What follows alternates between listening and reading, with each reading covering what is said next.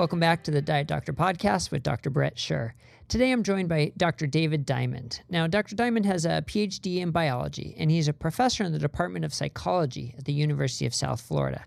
Now, interestingly, his work is in cognitive and neuroscience, and he's done this for decades. But because of a personal journey, he has now gone down this whole path of cholesterol and statins and low-carb lifestyle, and really trying to say, what does the science say? What does the science support in this realm? Now, this is a polarizing topic, especially with mainstream medicine, mainstream cardiology being very much in the camp of LDL is causative of heart disease. And Dr. Diamond is on the other side of that, saying, wait a second, I don't think the evidence supports that statement. Now, I've got to be honest, this is a very important topic for me, a personal topic for me. I had a huge list of notes, and I kind of went a little bit all over the place because I was just so interested in talking to him and talking about the different topics and getting his thoughts on different things. So I apologize if this interview doesn't flow as seamlessly as I would have liked. But I think we cover a lot of different topics. Now, quick disclaimer though, if you have high cholesterol, if you are on a statin, please do not make any medical decisions or changes based on this discussion. This is merely to explore some evidence, to explore one side of this equation, hopefully in a balanced way. But if you're going to make any changes or any decisions about your medications or your health, please talk to your doctor first. Do not make any decisions based on this discussion alone. Now, with that disclaimer, we talk a lot about the science. We talk a lot about the practicality of how this applies to individuals in a low-carb lifestyle. And we explore a number of different topics about cholesterol, LDL, statins, and their benefits. So a couple quick definitions, which I think we go over, but relative risk reduction versus absolute risk reduction. So if you have a 1% risk of something and you can reduce it down to 0.5%, the difference, the absolute difference, is 0.5%. That's the absolute risk reduction. Relative risk reduction, however, would say that's a 50% reduction because 0.5% is half of 1%. So we talk a lot about that. Dr. Diamond's been very vocal about sort of truth in advertising between those two things. We talk about Mendelian studies, and basically that's just a natural history experiment of genetic mutation and following what happens to people over time with that genetic mutation. That's called a Mendelian randomization trial. I think I use that term a little bit in here. I think hopefully that's all the definitions you need, and I hope you enjoy this discussion with Professor David Diamond. You can see the full transcripts on dietdoctor.com. Again, please realize this is not medical advice. This is just simply exploring a fascinating topic with a fascinating human being. So enjoy this discussion with Dr. David Diamond.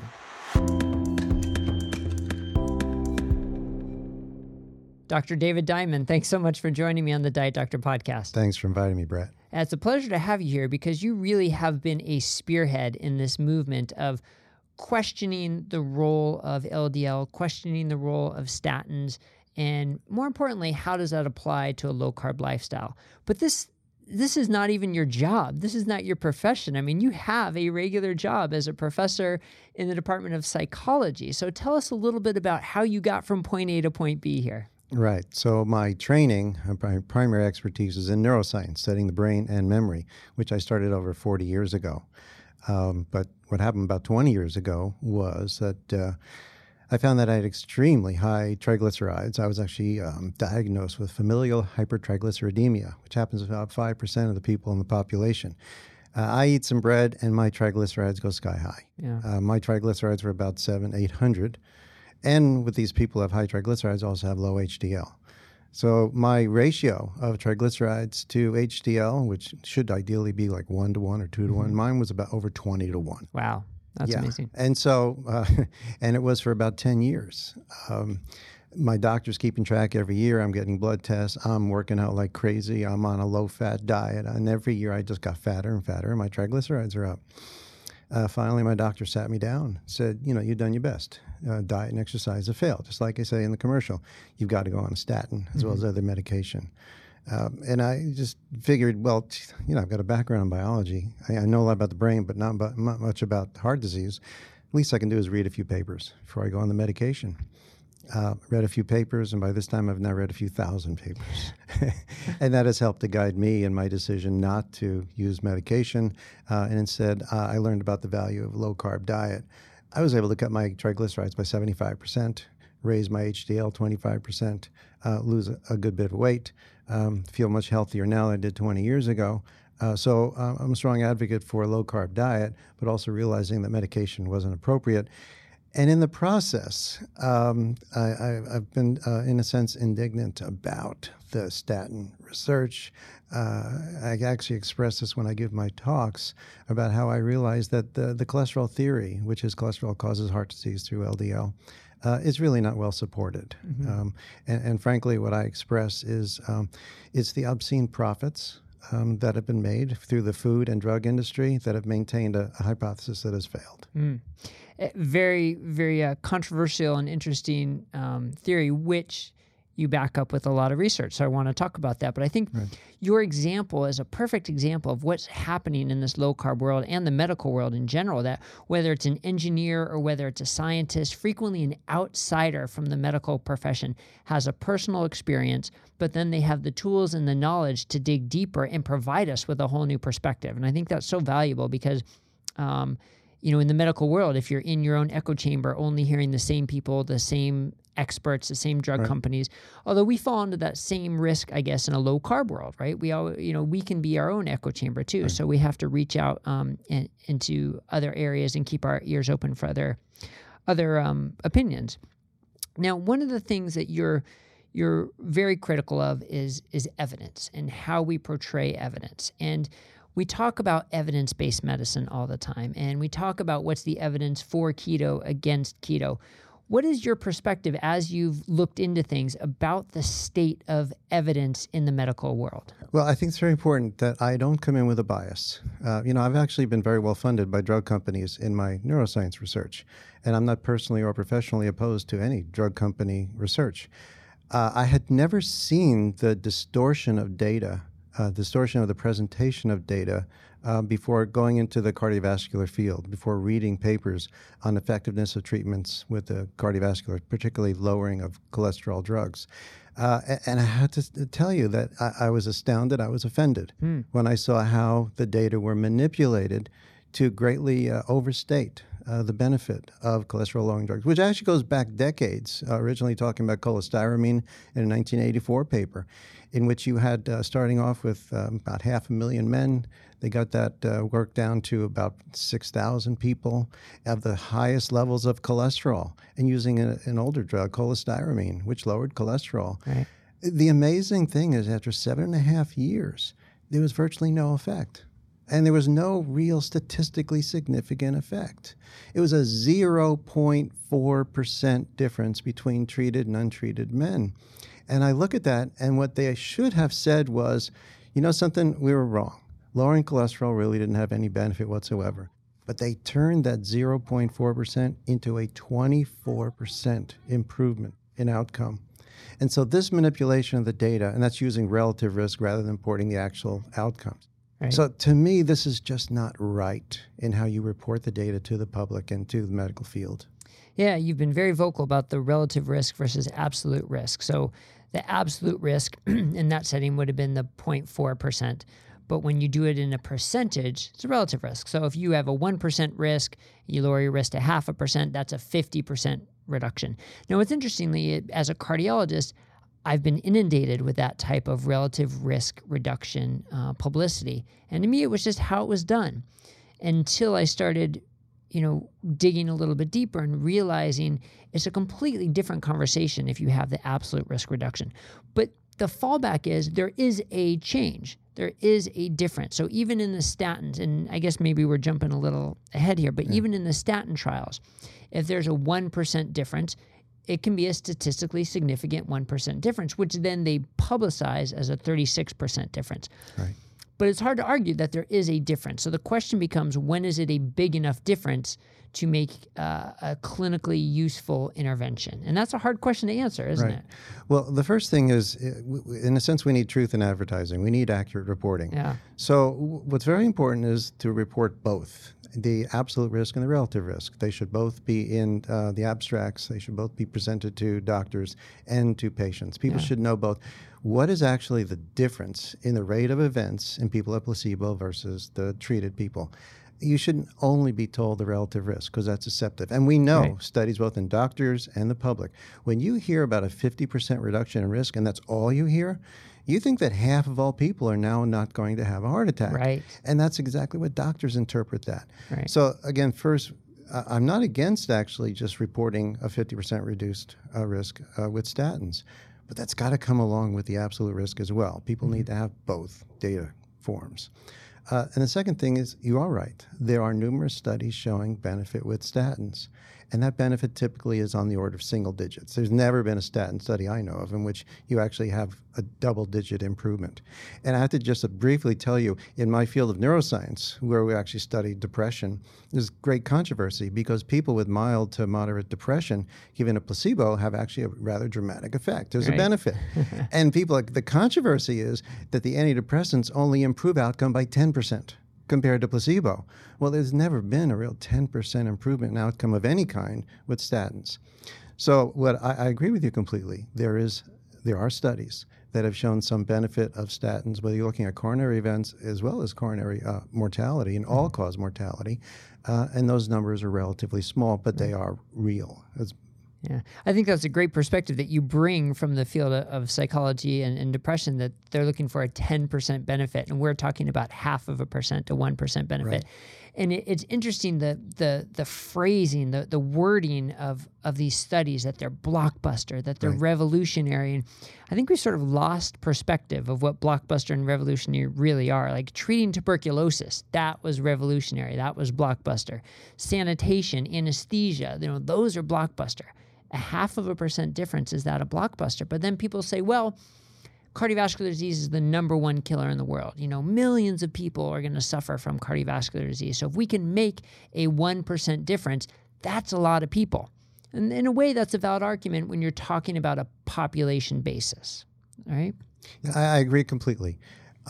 If statins had no adverse effects, and you save 1% of the people from having a heart attack, well, I'd be all for it. Right. I'd take it myself if we were absolutely certain there were no adverse effects. Yeah. It's kind of a crapshoot. Think a 1% effect means that 100 people are going to take the drug and only one person out of 100. 99 take the drug and then there's no benefit whatsoever. But again, it gets down to adverse effects. Now, what has happened is people are really not aware of the adverse effects. They've been greatly minimized by the key opinion leaders, and I've also talked about this. Now, we actually were invited to write a commentary recently by PLOS One, and in that commentary, which just came out a few months ago, we reviewed the literature on adverse statin effects, and it's not small, it's extensive. Mm-hmm. We reviewed about 60 papers published in peer-reviewed medical journals on about 20 different categories of adverse effects. The most obvious is development of type 2 diabetes, and this has really been minimized by the key opinion leaders. But when you actually look carefully and you have an RCT, an actual trial in which you get blood samples and you look at the A1C levels and you look at fasting glucose as well as other insulin measures, you actually find that over the course of 6 years, this is in men, that there's a 5% increase in new onset type 2 diabetes. So in this particular one was done in Finland, funded by the government, which you have a spontaneous increase in type 2 diabetes with placebos 5%. But in those that were on statins, it was actually 11%. So it's a doubling in the rate of type 2 diabetes, which is a relative risk measure. Right. But we're not talking about 1%. We're talking about a 6% increase over the course of about 6 years. And so that's just one adverse effect.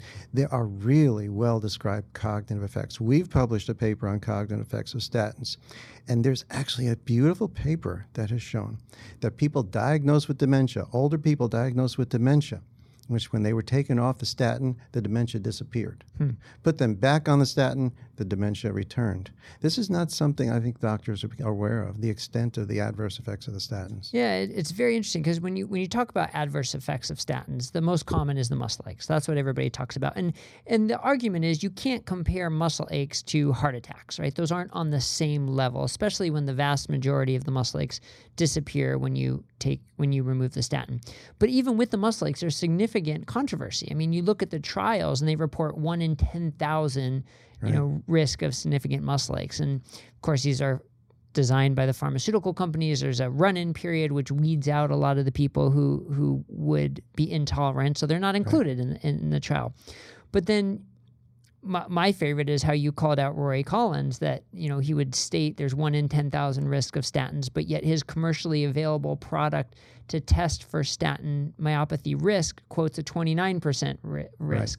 So where do you see in trying to evaluate the evidence, where do you see the muscle aches really lie? Where do you think that is? Where's the real number? This is very interesting because you listen to the leaders of the field. Steve Nissen, for example, calls it a nocebo effect, in which the person is told statins cause muscle aches, and therefore they say they have statin-induced muscle aches. Yeah. But he calls it actually a nocebo, meaning it's all in their head. And there's some very poorly designed studies that support that. What I'm presenting today is actually Steve Nissen and Christy Ballantyne and Steve Nichols, strong statin advocates, talking about muscle pain caused by statins. Yeah. They're not calling it a nocebo effect. And their estimate is 40% of the people taking statins stop taking it in part because of muscle pain. So I caught them on a video in which they're being candid about what actually happens in the clinic, why people stop taking statins. Interesting. Yes. Yeah. And it is difficult to decipher the real life effect, the physiological effect versus the placebo or nocebo effect. That's why you need a randomized controlled, placebo-controlled trial, but those trials frequently excluded people who are at risk of having muscle ache. So Right. I don't think we know the true answer. But the bottom line is, if you think it's causing you muscle aches and you're not going to exercise because of it, we have to ask, is it impacting your health favorably? And it makes you wonder, doesn't it? Well, that's another important point. What happens is we know that statins interfere with metabolism. You have less CoQ10, which muscles need to be able to have energy. Yeah. And there's some very nice work from out of UC San Diego. I'm blocking on her first name at the moment, but Galom, and it'll come to me later. But very nice work showing that people have fatigue much more rapidly, especially under exertion conditions. Yeah. And so we do have less energy. People have less energy when they've taken statins. And we do have muscles breaking down, which contributes then to kidney disease, kidney injury, as well established, actually, published papers. So I think we're looking at very real physiological effects that have adverse effects globally on the body. Yeah, so we started with the muscle aches, and then diabetes is Right. the next big one. And what's interesting about the diabetes is people say, well, look, if you're having an increased risk of diabetes, but you're still showing a reduction in cardiovascular events, doesn't matter. And that's very interesting within a 5-year trial. But when people are on these drugs for 20 or 30 years, we're left to determine how are we going to interpret that data. On the one hand, people say, well, if the cardiovascular benefit is 1 year at 5 years, it's going to be 2 years at 10 years and 4% at 20 years. Okay, maybe we can make that reach, but how is the diabetes going to impact that? And we don't know the answer to that question, do we? Right. No, we don't, because most of the trials are stopped at about 3 or 4 years. It's Beatrice Galom, by the way, at UC San Diego. You knew it was good. You knew you were going to get it. She came back to me, and she's done some wonderful work looking at statin effects. What you'll find with the statin advocates, and I look at this really is, it's outside my primary area in which I was just a basic scientist, and I'm still a basic scientist looking at brain function. But to see people now who I consider advocates for statins, that's not the way science is done. And what's happened with the statin advocates is they consistently take that number needed to treat, which may be small after 1 year, and then they simply change it. I mean, it's 1 out of 100 people will actually have a benefit from statins. And then they'll say, well, after 20 years, you only have to treat 5 or 10 people because that benefit will accrue over the 20 years. Right. And they refuse to say, well, the adverse effects can also accrue. So if we're looking at 6% additional people develop diabetes after about 5 or 6 years, well, what's going to happen after 20 years? And then what happens if there's actually an exponential increase in adverse effects? Once tissue starts breaking down, then you've got to be even more concerned that happening at a more rapid pace, especially with elderly people. Right. And by the way, also, the way I also present this is, if the tobacco companies had the control that the drug companies have now, overlooking only with the onset of starting to take the statins after only about 4 years, if you look at development of cancer, lung cancer, only 4 years after you start 4 smoking. years after you We stop never would have known about the link of lung cancer to smoking. So understand, these trials are stopped really before most cancers can develop. But when you look long term, and there's actually a nice epidemiological study looking over 10 years, you see twice the rate of breast cancer in women who are on statins chronically compared to equivalent groups of women either with high cholesterol, low cholesterol. And so there's also evidence of cancer in men as well. But you've got to look either at older population, more vulnerable, or a longer period of time. Yeah, that's interesting because that's where there's some contradictory evidence because there's meta-analysis showing no increased risk of cancer as well. And it all has to do with which trials do you include, how long's the follow-up, and it becomes confusing and it's difficult to say with certainty. But then you hear these statements, the preponderance of evidence, right? Taking the evidence as a whole shows that statins reduce cardiovascular events. Now, that's also difficult because where does the preponderance of evidence come from? It's mostly pharma-sponsored trials. So how do we interpret pharma-sponsored trials? I mean, the data is still the data, right? You can't. Right. It's not like they're falsifying the data. But what is the impact of the pharmaceutical companies have on the data we're seeing? I actually give pharmaceutical companies a lot of credit. I don't see any evidence of fraud. The deception is how actually the clinic directors present the data to the public and to the medical community. And again, that gets back to the relative risk versus absolute risk. The fact that they report such minuscule beneficial effects, to me, I give them credit. That clearly, to me, there doesn't appear to be any reason to accuse them of fraud. Because they're showing so little benefit. And again, I don't think we want to automatically demonize studies that are funded by pharma. These are very expensive studies, and it's very difficult to get government funding for long-term studies on cardiovascular disease. The other real challenge is it's a very low rate in which people actually develop heart attacks.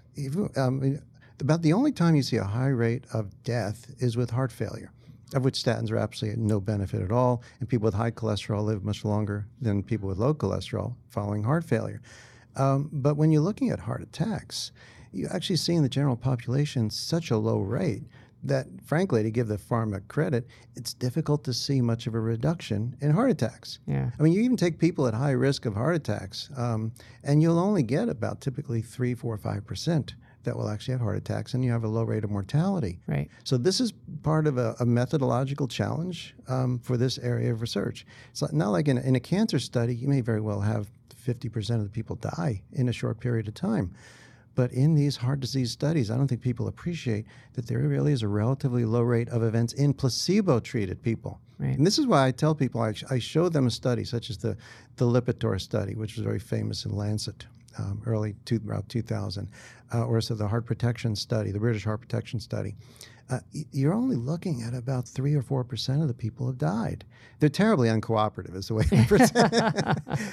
And about 97% of the people don't have heart disease. And the way I also present this to people, I say, listen, you can go to your doctor and say, if I don't take the statin, if you give me a placebo, what's the likelihood in the next 5 years I'll have a heart attack? Right. And the answer is 97% likely that you will not have a heart attack. And so to me, that's the reality of it as well. Yeah. So that goes down to from a doctor standpoint, the shotgun approach of let's give this drug to as many people as possible, hoping one is going to benefit, versus the more laser beam focus of let's really find out who's at the highest risk and then maybe add statin as part of their regimen. So how do you interpret the calcium scoring data that's come out recently? You know, the one big study out of Walter Reed that showed absolutely no statin benefit if your calcium score was 0. It showed a very small benefit if your calcium score was between 1 and 100. I think it was the number needed to treat was about 100 over 10 years. Right. But then as that score goes above 100, all of a sudden the number needed to treat to save one cardiovascular event, not death, but cardiovascular event, goes down to 12. So how do you think about that more laser-focused approach than trying to better identify who might benefit from a statin as one part of their overall treatment program? Right. So I think there is evidence, actually going back to the 4S study from 25 years ago, now including the calcium scores with people, show that the people that are more vulnerable to develop heart disease do benefit from the statins. And so you're absolutely right. That study showed that the people that had the high calcium score showed a benefit, reduced coronary events, no difference in mortality, as you say, as well. And I think it's actually important to go back. This relates. Well, first of all, when we're talking about calcium score, I want to point out everyone agrees high calcium score is unhealthy. I mean, this is a fact. The interesting thing is numerous studies have come out now showing that people on statins have increase in calcium score. Right. This is also, there's no difference of opinion on this. The remarkable thing to me is now that we say, oh, well, that must be a good thing because increase in calcium stabilizes the plaque. This to me came out of nowhere. It's like increased calcium score is bad unless it's induced by the statin. Right. Then it becomes a good thing. So that's remarkable to me. So what I will yield here is that there is evidence of benefit of statins given to people with high risk. And the important thing actually is there's an analysis of people in the 4S study. That was done 25 years ago using simvastatin. And what you actually had, that was one of the biggest effects ever, in which you actually had a 4% reduction in mortality for secondary prevention, people who already had a heart attack. Right. And frankly, you have to go back 25 years to find any study that was as good as the 4S study. It shows how weak the effects have been since then. But even accepting that it was a study run by pharma, the data were analyzed by pharma, it's okay, a 4% reduction in mortality for people at high risk. A reanalysis of that study came out 7 years later, published in Circulation, and it showed the entire benefit was in people that basically had metabolic syndrome, people who had low HDL, high triglycerides, and high LDL, the entire benefit. Now, when you look in the 4S study, which is so important, the people that had the same high LDL but high HDL and low triglycerides, secondary prevention, no benefit whatsoever. And this is so important getting back to low carb, because that's exactly what happens when people go low carb. Their HDL rises, their triglycerides drop, just like it did for me. Right. So what this is saying is you have a choice. Okay, you can take a statin and have a basically crappy metabolic syndrome, or you can go low carb, make all those improvements, and there's evidence the statin won't have any benefit over that. I think that's a great perspective. I want to talk about that real quickly, though, going back to the statins causing increased calcium. I think that's a great point, how the immediate reaction from the medical community was, oh, this is a good thing. And to be honest, we don't know. It could be perfectly correct. You know, there's a mechanistic way to think that that is correct. But to not have the evidence and just dismiss it because of a mechanism would get thrown out if it was contrary to the common belief. And that shows how a common belief can really direct a conversation. May be right, may be wrong, but it's just a perfect example of that. So I think that was good. All right, now getting back to the LDL and the environment it's in. And that's something I think we really lose perspective of. Because even going back to the Framingham data, same thing. There was an association, a complete total association between rising LDL and rising cholesterol and risk of cardiovascular disease. But when you see the Framingham offspring data and they break it down according to HDL levels, all of a sudden that association is lost at higher HDL. So it shows there's something to this more than just LDL. And it probably has to do with metabolic health. And like you said, a reevaluation of the 4S trial says that. Now, that being said, though, LDL is causative of cardiovascular disease. We heard it in 1980s with Brown and Goldstein. We heard it again last year with the European Society of Cardiology. The definition of cardiovascular disease is an ApoB-containing lipoprotein in a macrophage in the arterial wall. Therefore, it is causative. Now, with so many people certain in the medical community that it is causative, what are they missing? Wow. So when you say it's causative, you're just quoting. I don't know if that's your opinion. Sorry, or not. yeah, I should You say are quoting the literature. I'm quoting the literature, right? I'm not stating my opinion. I'm quoting what I see paper after paper and after it's interesting. paper. You mentioned Brown and Goldstein. They stated as a fact LDL causes heart disease in the complete absence of any evidence. I mean, they did elegant work linking LDL receptor abnormalities to familial hypercholesterolemia, but they never showed that LDL actually was causative of heart disease. This is, again, where we have to actually look at the evidence. That's all I really care about. So we have a drug that lowers LDL as much as statins and also raises HDL. This is the CETP inhibitors. So the great thing about this drug is a completely different mechanism from statins. And initially it killed people, and so those trials were stopped. So people are dying with lower LDL and higher HDL. But after that, they were able to clean up the drug so it has almost no side effects. The CETP inhibitors, drug companies invested over $1 billion. This was to be the blockbuster because not only did it lower LDL, it raised HDL. This is one of the biggest failures ever in pharma history. So these are people who are primary, secondary treatment with the drug, dramatically lower LDL, and absolutely no difference in coronary events or mortality. So no benefit, no harm. This, to me, is sort of the death knell for the LDL hypothesis. This is saying, no, you're lowering LDL and you're making no difference in coronary events. Yeah. So that's the first thing. The second is, what we have to realize is there's a lot of money involved in blaming LDL for heart disease. What we got is a new generation of drugs. Well, let me back off. A lot of people say it doesn't matter whether statins lower LDL or not. As long as statins provide a benefit, we don't care about the mechanism. And that's one side of the argument, which actually we can talk about. Yeah. If statins have a benefit and they don't have an adverse effects, fine. Who cares how they work? But what has happened is we have this new generation of drugs. That's the PCSK9 inhibitors. This drug specifically targets LDL. So if we actually look objectively at the research and we drop LDL and we simply accept that LDL doesn't really cause heart disease and statins work and we stop right there, that would be fine. But because the drug companies have invested over $1 billion in the PCSK9 inhibitors, we've got to continue to target LDL. Now, part of this is I always talk about familial hypercholesterolemia. These are people with extremely high LDL levels, 2-3 times normal. And in my papers that I've written, in what I'll be covering my talk today, I'm covering how people with FH, people with LDL 200 to 300 or more, live a normal, healthy life, that they have a normal lifespan. These are people who live into their 70s and 80s with total cholesterol of 400 and LDL 300. Well, that's clearly counter to the idea that LDL is killing people. Yeah. It doesn't make sense. Yet there's a subset that clearly develop cardiovascular disease at a young age and die at a young age, but when taken as a whole, the overall life expectancy is not that much different. And when you compare those who get early cardiovascular disease to those who don't, it doesn't seem that LDL is the predictor, does it? Absolutely. No. And again, let's be clear on the numbers. When you look at it's a ratio of the rate of death for each decade of life. So the first thing is only about 1% of people die in their first 20 years. In modern society, we have very low mortality rate first 20 years.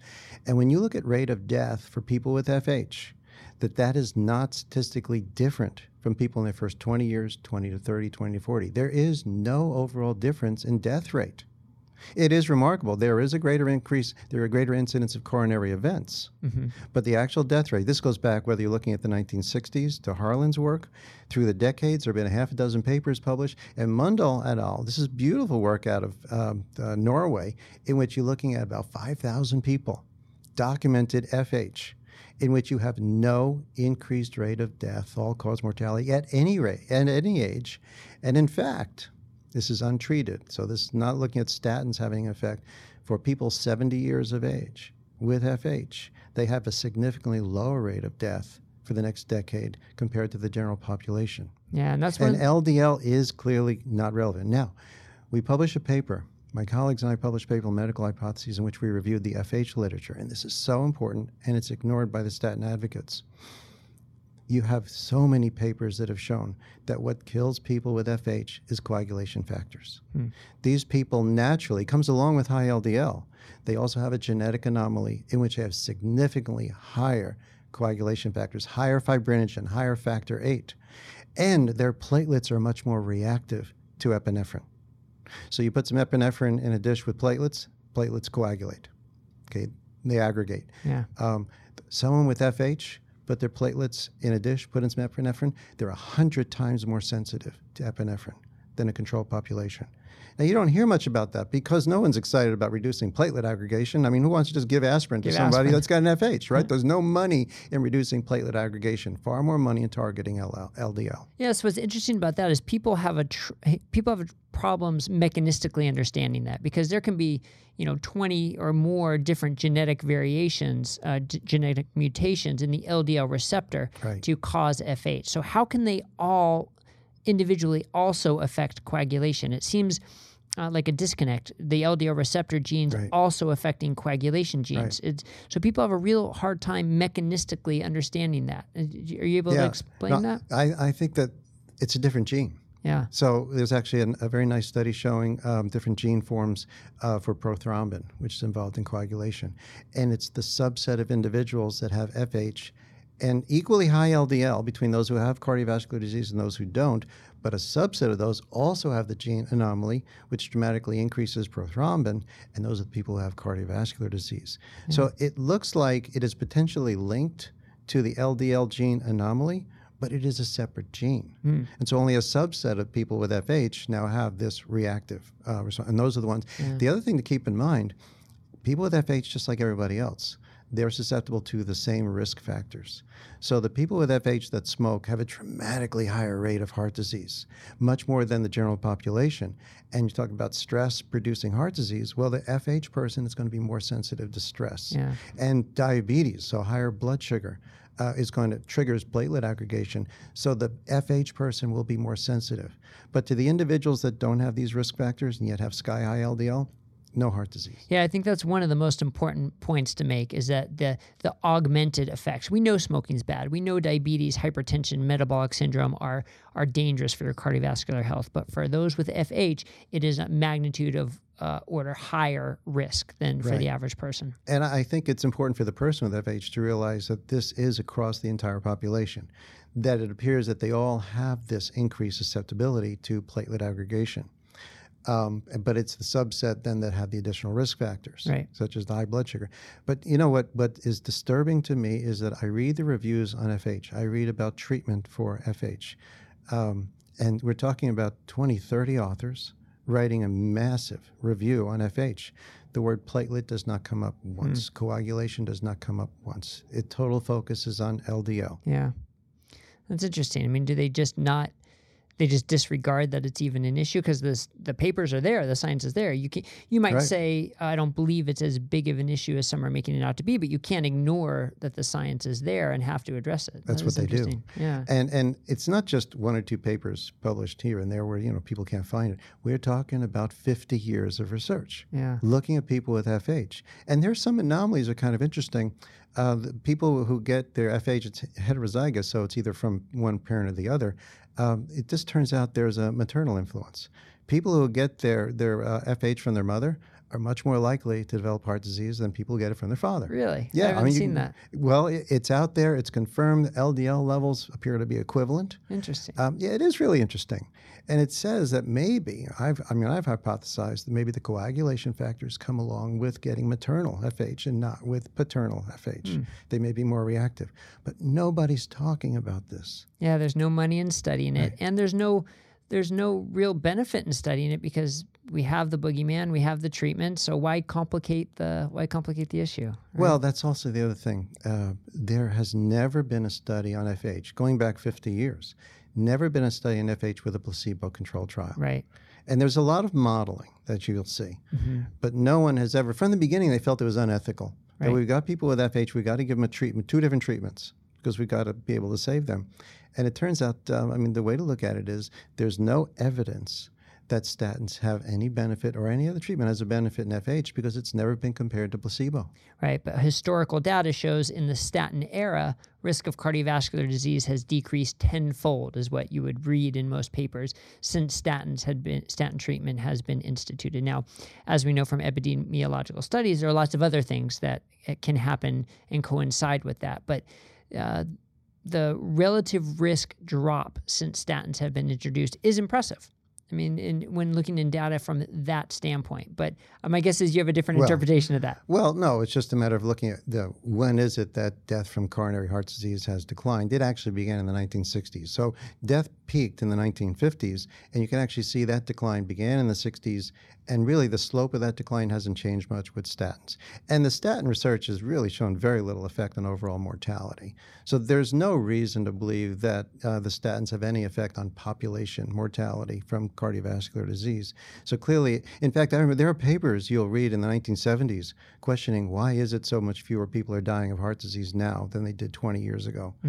So that it may very well be that it is better care, and it's actually post-coronary care that may very well be reducing. It's death from heart disease that has declined over the last 40 years or so. But probably the incidence of heart disease may even be increasing along with obesity and diabetes. But I actually would attribute potentially the use of antibiotics.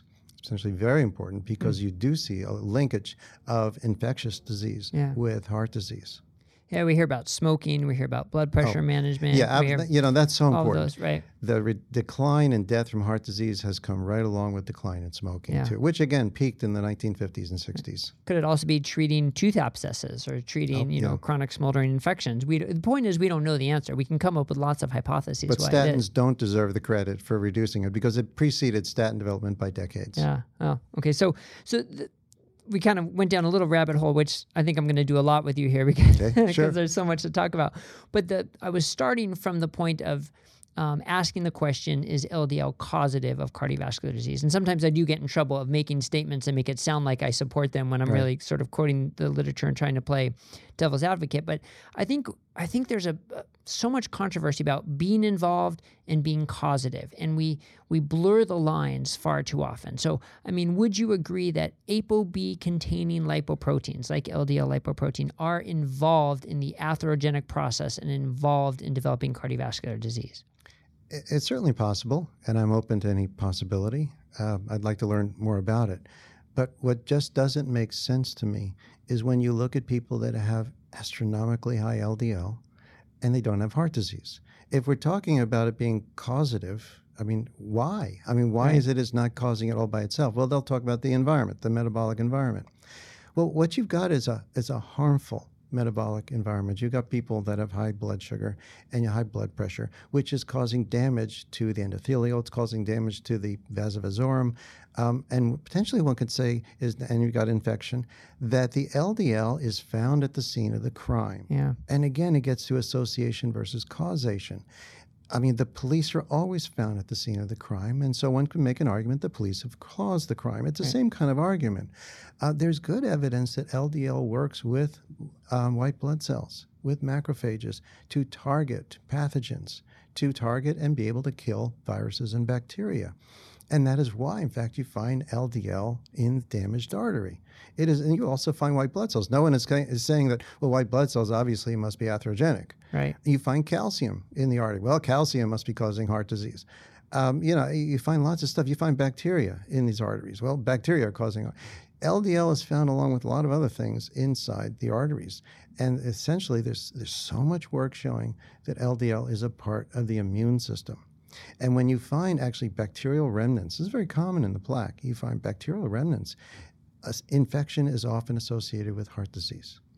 And so LDL is found where you have infection. Right. And so that helps to understand LDL's role, which is a part of our immune system. So I would say at this point, there is no evidence of causation. And in fact, we also, to take it to another level, there are different kinds of LDL. And this is so important to the low-carb community because what we have to see, this is so obvious, is that the LDL changes depending on the environment. And so what you find is, and this is so much work by Ron Krauss and others, is that the LDL changes under a condition of low blood sugar. So you don't have that abnormal LDL. I mean, natural, native LDL is large, as I say, large and fluffy. And when it's surrounded by sugar, it's glycated and oxidized. Well, you end up with what's called small, dense LDL. It has much less cholesterol in it, and it's much more reactive. Well, the way to think about this is that is not the way LDL is supposed to be. Right. That small, dense LDL is associated with an endothelium, that's the lining of the artery wall, that's damaged. And so what you got in conjunction with too much blood sugar, too much blood pressure, and then you've got damage to the wall, the LDL itself is damaged. So I would actually say at this point, I think small dense LDL is potentially, think of it as atherogenic, Yep. but that's because it's contributing to the noise. It's contributing to the damage. Right. But the native LDL in a healthy person is not contributing to damage. So here we have a lifestyle intervention that can improve metabolic disease, improve insulin levels, glucose levels, can take small dense LDL, make it the larger, fluffier LDL, can lower triglycerides, raise HDL, lower blood pressure. It can do all these impressive things. Right. Yet the medical community is afraid that it can also raise LDL. Right. So would you say this is a completely different paradigm and environment than has been studied before, and we're outside of any realm of evidence that medicine can point to? Right. And what I'll be talking about today is that there's so little work relating ketogenic diet to so many factors that people assume have to do with heart disease as well as other diseases. I mean, we could talk about the microbiome. People are saying you've got to have fiber, you've got to have vegetables because these bacteria must feed on the fiber. Well, no one, as far as I know, has ever looked at ketogenic diet, the microbiome. So we don't know what really a healthy microbiome looks like in someone that's ketogenic.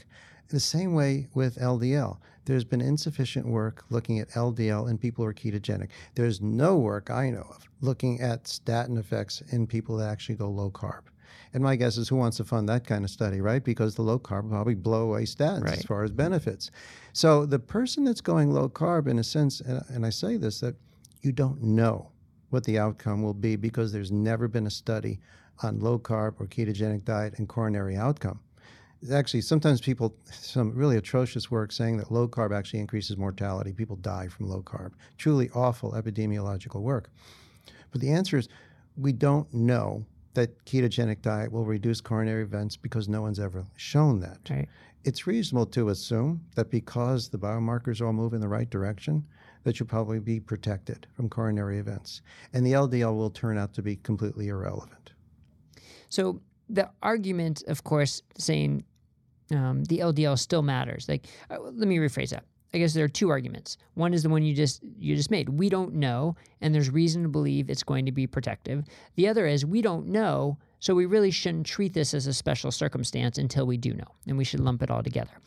And then if you go that route, and that's sort of the mainstream medical community would go that route, they really point to three versions of evidence to support that any elevated LDL is going to increase your risk. There's the Mendelian randomization, the genetic trials, which we sort of talked about with FH, but there's also the PCSK9 gain of function, so PCSK9 basically is involved in the degradation of the LDL receptors. Right. So if you have a higher functioning PCSK9, you're going to actually have more LDL receptors. You're going to clear the LDL faster.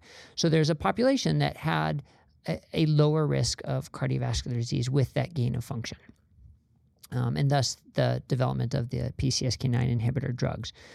So just a study like that showing benefit from lower LDL with higher receptor action.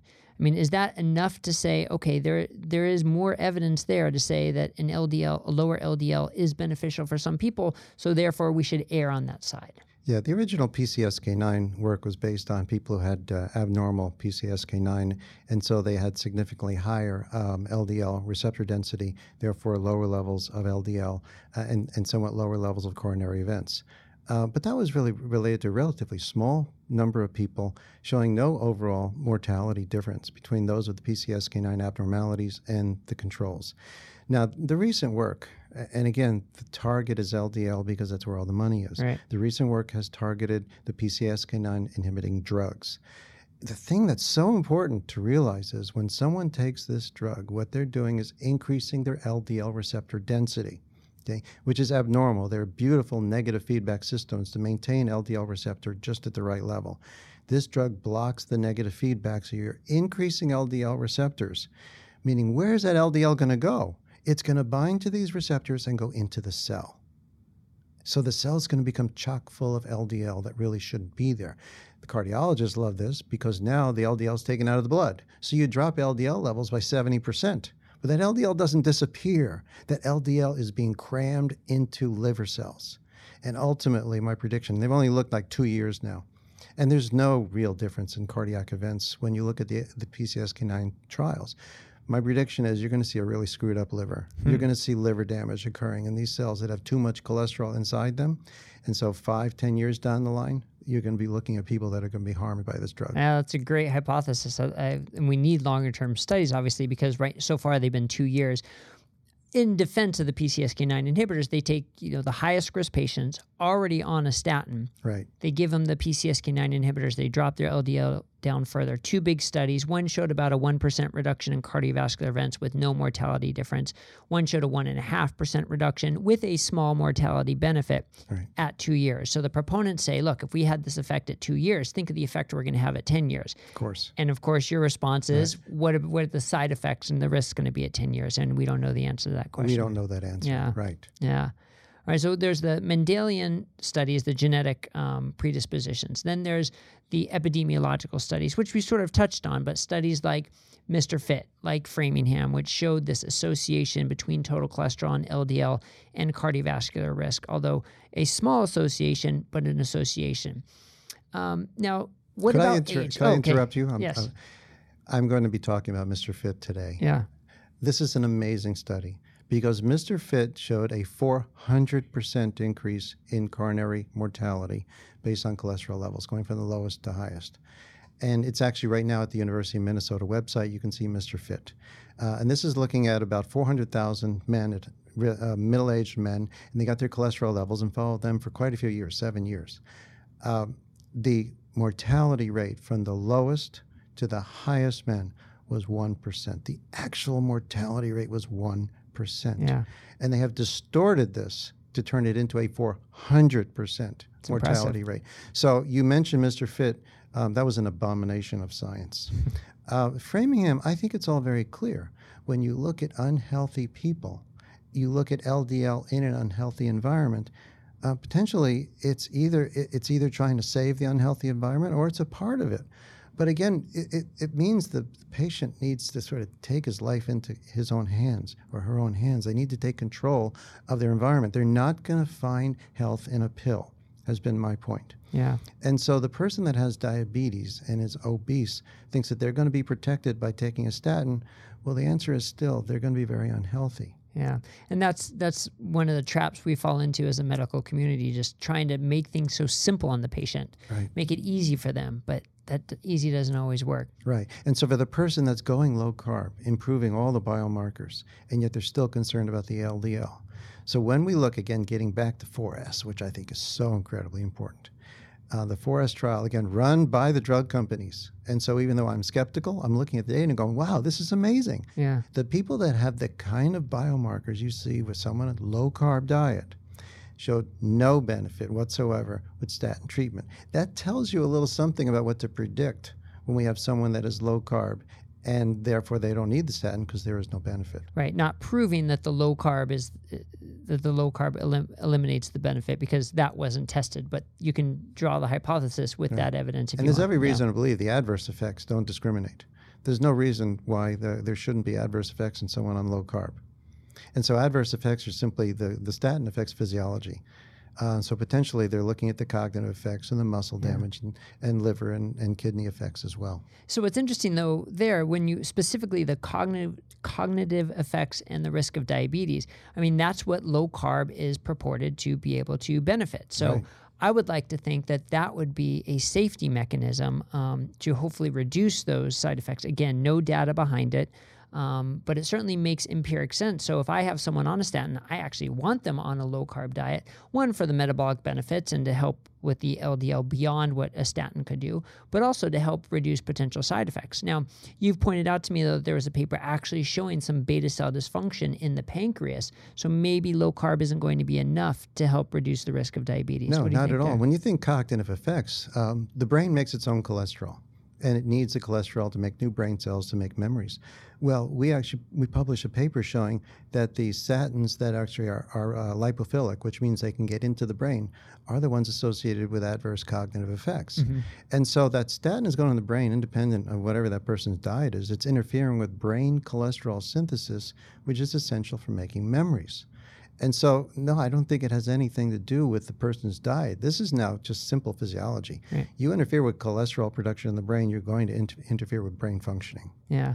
And the critics say it's difficult to measure that because if statins are being used in the elderly population, elderly people are going to get reduced memory function anyway.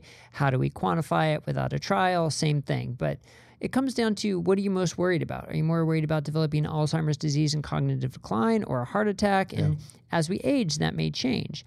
And age is a fascinating subject when it comes to cholesterol and LDL in general, because whether it's Framingham study, whether it's the Honolulu heart study, or there are a number of different studies, taking it together, it suggests there's, again, a bimodal response. Maybe in the 50s and younger, there's a tighter association between LDL and cardiovascular risk. But in the 70s and over, that association seems to flip. And you've been very big about pointing that out. So tell us about that difference. So what I would still go with is risk factors. Yeah. What you've got there are risk factors that kill people relatively young.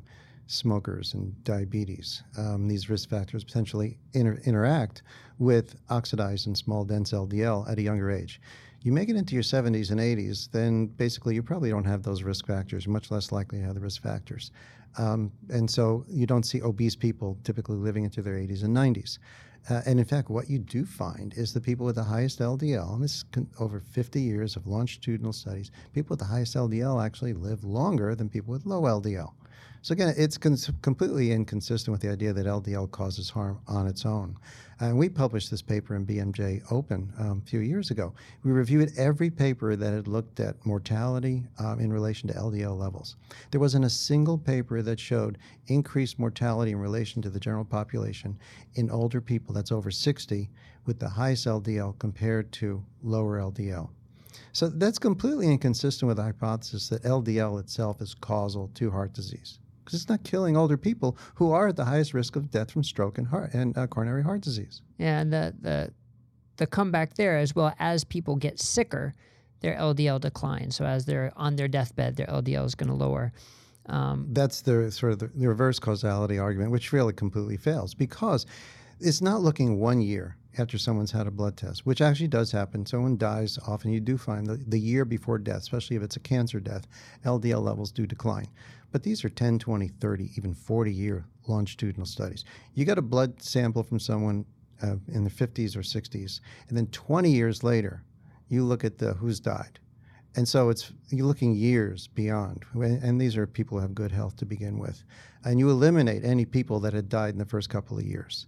You're still looking 20 years later. Those who had the high LDL in their 50s and 60s are still living in the 80s and 90s. So again, observational data doesn't prove that the high LDL is what is improving their health, but certainly flies in the face of high LDL is dangerous and going to kill you. These are completely inconsistent with the idea that LDL is causal. I mean, it would be so simple if essentially, it relates to me also to the vegan versus the carnivore diet. Vegans love to say how bad red meat is for you. Well, if only the people with eating red meat would just die in their 40s of heart attack, it would be so simple. Right. Well, if the people who demonize LDL and say, well, it causes heart disease and people die, well, if people with high LDL would just die, in their 30s and 40s, it would be so simple. Right. But they don't. The people with high LDL are living into their 80s and 90s and even 100. We're going to hear that today, that the people 100-year-old have the highest LDL of those measured. It just simply makes sense. It doesn't make sense to think of this as causing heart disease. There is an environment, a toxic environment. You will find LDL, especially in the younger people. The toxic environment has to do with smoking and high blood pressure. And so again, if we think about LDL coming to the rescue, now the reason why we want to think about LDL being beneficial is that people with FH have a lower rate of death. Again, got to emphasize, it's not statins. People in their 70s have a 40% reduced rate of death because they have a normal rate of death from coronary heart disease, but lower rate of death from non-coronary heart disease in their 70s. Less death from infectious disease, less death from cancer. this is the way to look at it, that if you make it to your 70s with high LDL, you've got a more protective immune system and no difference in cardiovascular death. Yeah. It's interesting to see it, and certainly not talked about from that standpoint. There's no money in talking about LDL as protective. Right. Right. Right. And then there's a concern about time of exposure. That has something to do with it, whether you have LDL in your 40s or LDL in your 70s, that it's a different, a whole different environment, different time of exposure. But more than time of exposure is likely what else is going on from other risk factors in metabolic health. The person that has FH and is in the 70s they've has had had it their whole 70 years right. of exposure. And so, again, they call that lifetime LDL burden. Right. And if you actually look at their work, the one you cited earlier, they're saying that FH untreated, you can expect people to be dying in their 30s and 40s. And again, that just simply doesn't happen. Right, right.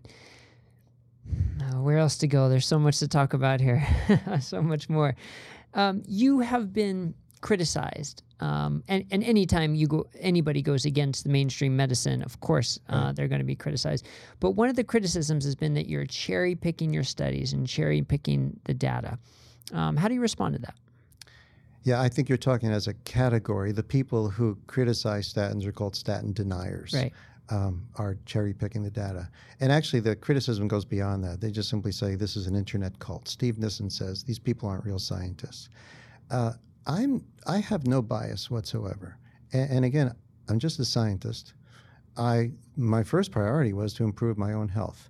I have no reason to be biased to pick the studies that would basically make a point for me if I want to be showing that LDL is not harmful.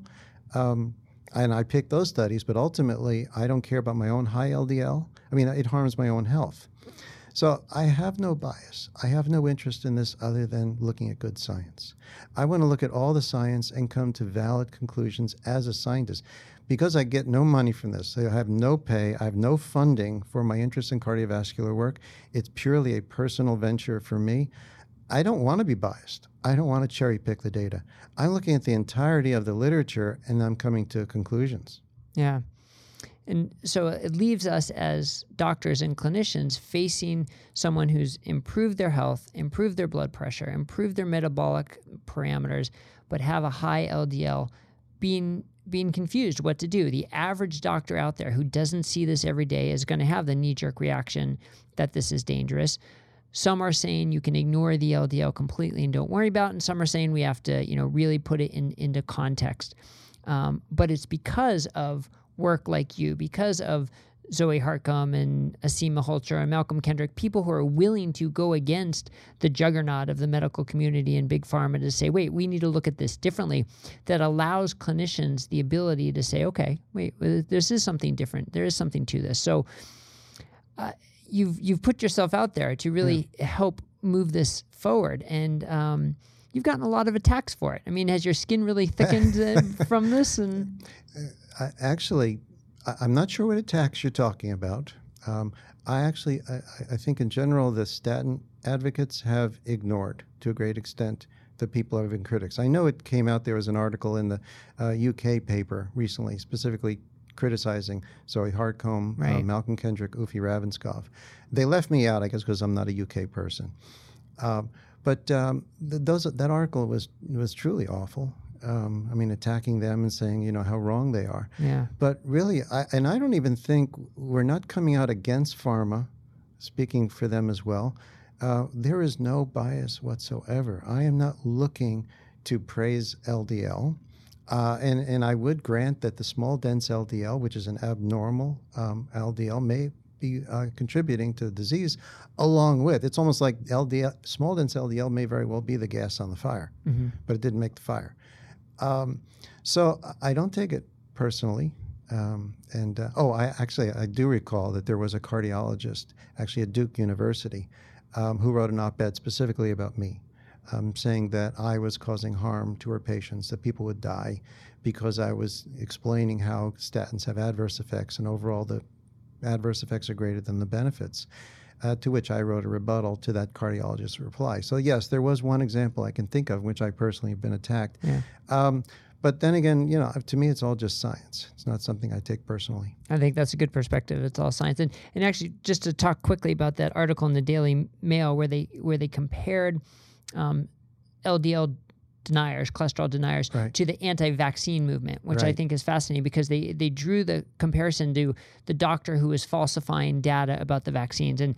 And I thought that was awful. I mean, that was Yeah. clearly overstepping the bounds because you're not falsifying any data. Right. You're helping us see data that already exists that other people did that's either being ignored or being promoted in a different way. You're just helping us re-see that data. There's no falsification there. Well, there's a strategy in combat, which is to dehumanize your enemy. Yeah. So what people will do is say, well, they're not real scientists. So you can call them an internet cult. You can say that they're just like the vaccine people. And that way you, in a sense, you dehumanize them, you denigrate them, and therefore they'll have less credibility. And that's just wrong. Right. What we have to do is really talk about the science, and I'm open to any aspect of the science. From the very beginning, I just wanted to learn how is it I can make myself healthier. And what I realized is I did ignore the LDL, and I ignore my LDL now, which is quite high. And what I really care about, and what I know what matters, is blood sugar, triglycerides. HDL is important, but it is the canary in the coal mine. You don't want to take a drug that'll raise your HDL. Right. HDL tells you about your lifestyle. Triglycerides tell you about your lifestyle and tell you you're consuming too many carbohydrates. LDL doesn't tell you much of anything. Yeah.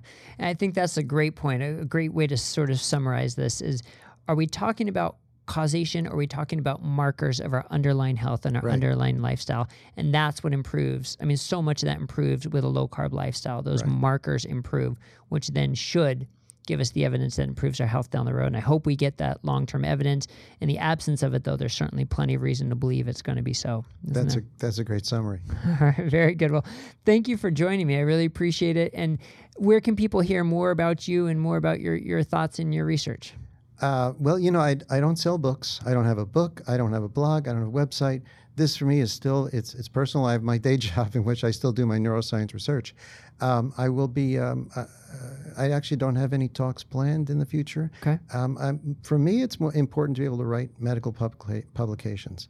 So I'm in the process of writing more papers to be published in medical journals. So I'm really approaching this as a scientist. I don't promote myself as anything. I'm not making any money from this. So I welcome the opportunity to talk with you. I thank you so much for inviting me. But frankly, I have nothing to share as far as promoting myself. Well, that's a breath of fresh air. We don't hear that very often. Well, thank you for doing that. I appreciate it. You're very welcome.